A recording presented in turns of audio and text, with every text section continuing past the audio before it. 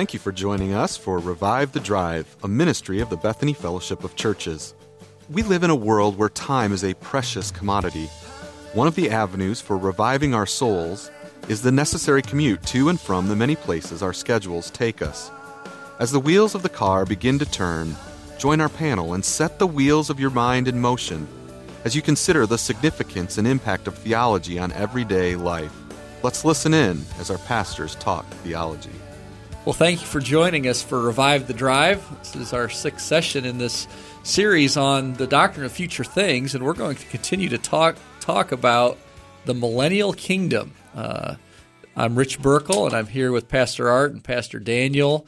And so we've been discussing the millennium, and we've talked about the various options that people have as they study the Scripture to discern, well, what is this millennium about? Some are amillennial, that's to say they don't believe in a literal kingdom of God. They believe it's all spiritual. Some are post-millennial. They believe that God in Christ will come back to this earth, but that we have to ready the world for Him. And once we get this world through the gospel ready and fit for the King will come. And then there are those, and we're in this camp of believing that Jesus is going to come first and then establish His kingdom. He's the one who's going to establish His rule. You left out pan-millennialists. They believe it'll all pan out in the end. Yes, pan-millennialists. A friend told me that joke. It's not that great, really.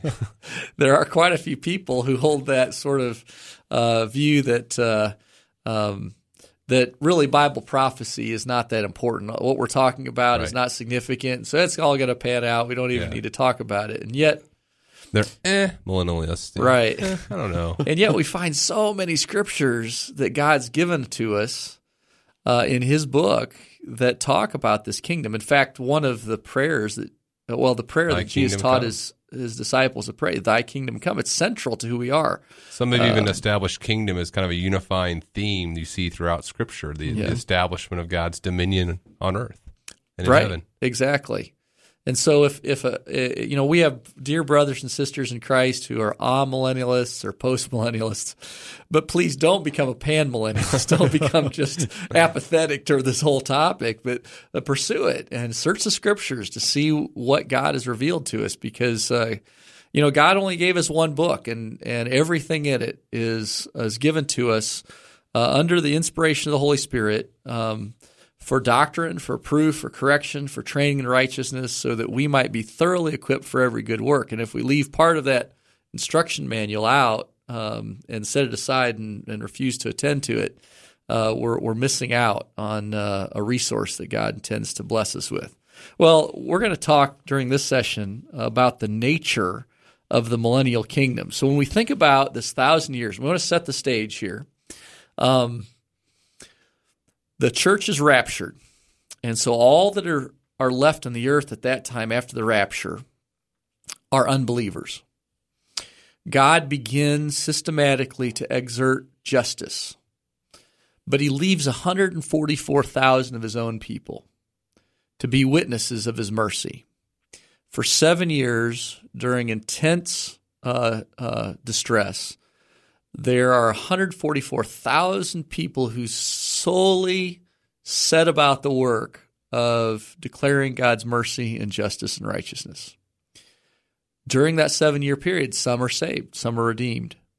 It's miserable for them because this is also a time of Satan's great wrath. And he is after these who would still honor God, requiring a mark on everyone who follows after Him. If you don't have the mark, you're targeted. Okay, you can't buy, you can't sell. It's a miserable time. Most of the people who are believers during that time, I believe, will be martyred. Mm-hmm. Apart from God's specific protection, they all would be gone. And yet, God does specifically protect some. So at the end of that 7-year period, Jesus returns. There's this huge battle, the Battle of Armageddon. All the wicked are completely destroyed, and there are left upon the earth these people who are yet again in their bodies like we have bodies today. When Jesus returns, He returns with the saints and the angels, the saints who had been raptured. We will be in our new bodies. and with the angels, and he returns with them to reign. And now there's this millennial kingdom, though, of people, everyone who enters, every person in their natural body who enters the millennial kingdom is a Christian. They're set to follow Christ. Satan is bound so that you no longer even have a satanic system that tempts them away from Christ. On the earth also, they see visibly angels as well as resurrected saints. And the earth is established underneath the rule and reign of Christ. At the beginning of this millennial reign, everyone's a Christian. There are the majority of them are resurrected believers with the angels, with Christ.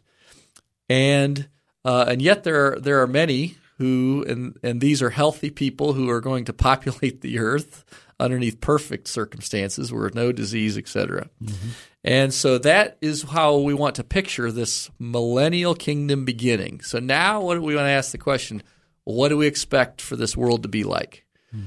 So what do we know about this world once Jesus Christ establishes himself on the throne? And again, there are people living in natural bodies, living out their lives in this millennial kingdom. Those who return with Christ are given specific responsibilities to execute justice and righteousness and goodness and help and all of that, health and everything. So what do we expect this world to be like? What are some descriptions that you guys consider in Scripture that would help us to understand this new world that Christ will establish?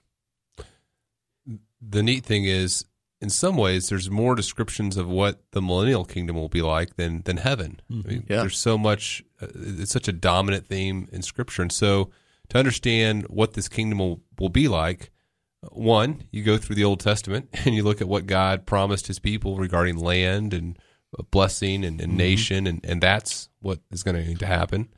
And then you look at what Christ proclaimed.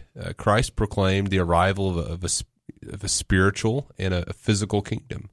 And so that kingdom that he promised and said, look, if you want to be a part of this kingdom, here's what it's going to be like, and here's what we know what the ethical system is going to be like. We know that it's going to turn our modern comprehension of what is blessed and what makes a person happy on its head.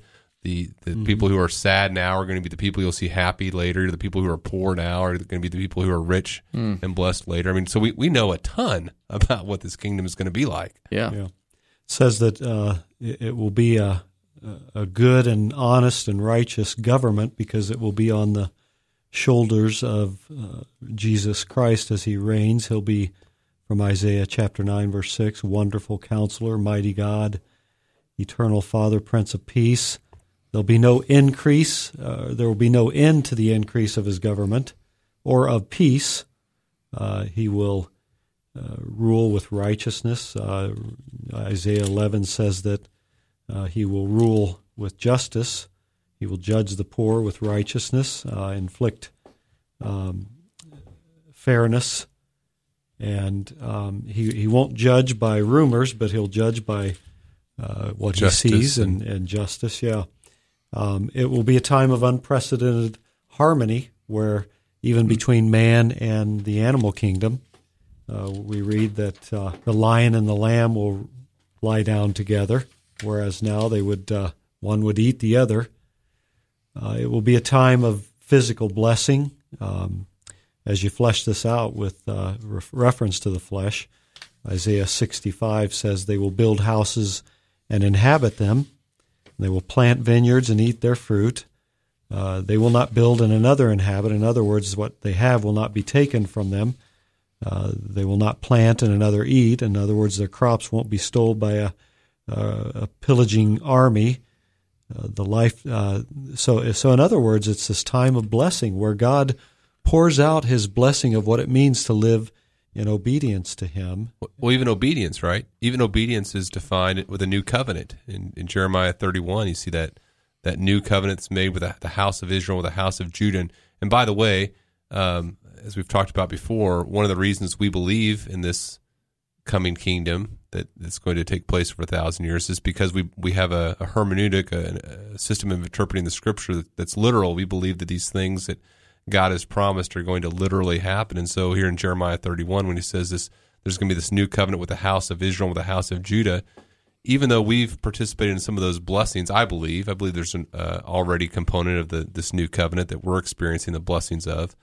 It hasn't been consummated. It hasn't been fulfilled yet with literal Israel, the Jewishly ethnic people. Right. So there's going to be a new covenant where the law is put in their inward parts, and he's going to write it in their hearts. I will be their God, and they shall be my people, and they shall teach no more every man his neighbor and every man his brother, saying, Know the Lord, for they shall all know me, from the least of them unto the greatest of them, saith the Lord. And so I think that's why they're able to do the things you're talking about, Art. Yeah.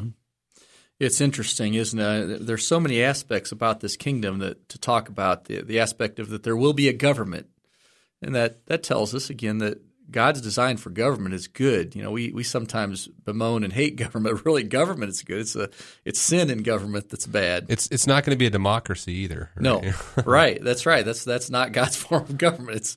It's a There's sovereign no separation rule. of powers. And I think it's important for us to recognize that there will be sin because there will be sinners, but that sin will be dealt with immediately. Zechariah 14 says that if a nation, which we're speaking of governments, if a nation will not bring its tribute to Jerusalem, to Zion, then there will be a famine. There will be a lack of rain in their land as a measure of judgment. Yeah, and so there will be other governments outside of even the government of Israel, although Jesus ruling over all. Right. I like Daniel 7, verse 14. It says, He was given authority. This is Christ, glory and sovereign power. All peoples, nations, and men of every language worshipped him. So it's a government that there's no separation of church and state in this government. His dominion is an everlasting dominion that will not pass away, and his kingdom is one that will never, ever be destroyed.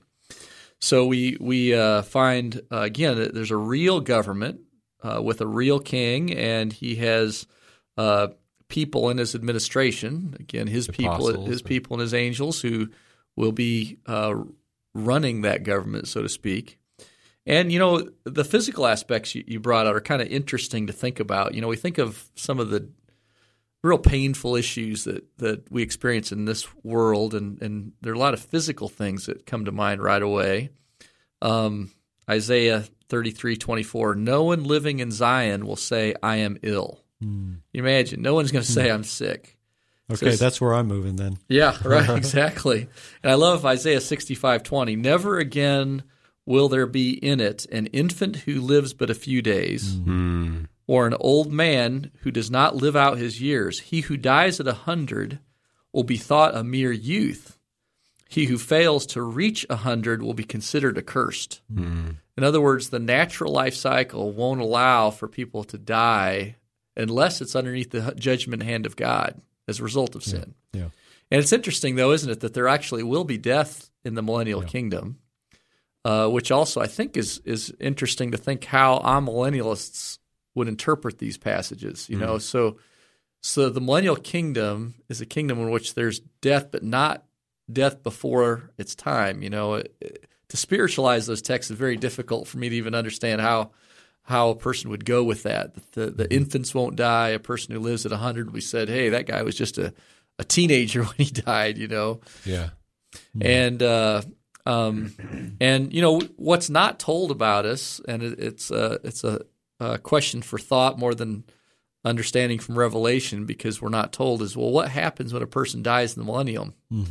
I believe at some point they will receive a resurrected body. Is it that they receive that immediately, or do they have to wait until after the millennial kingdom? Most people who think about that believe that they'll receive it after the millennial kingdom, but that's kind of interesting that there will be death, but it won't be the same as the kinds of death that we experience here. What do you take about those descriptions regarding the animal kingdom, too? You kind of referenced that a bit, Art. I reflect on the fact that prior to the flood, there seemed to be a different relationship of man with beast. It wasn't until after the flood that God put the fear of man into animal, and so I think there's a reversal of that, so that there is a harmony with the animal kingdom in general. Yeah, the wolf and the lamb will feed together. The lion will eat straw like an ox. Right.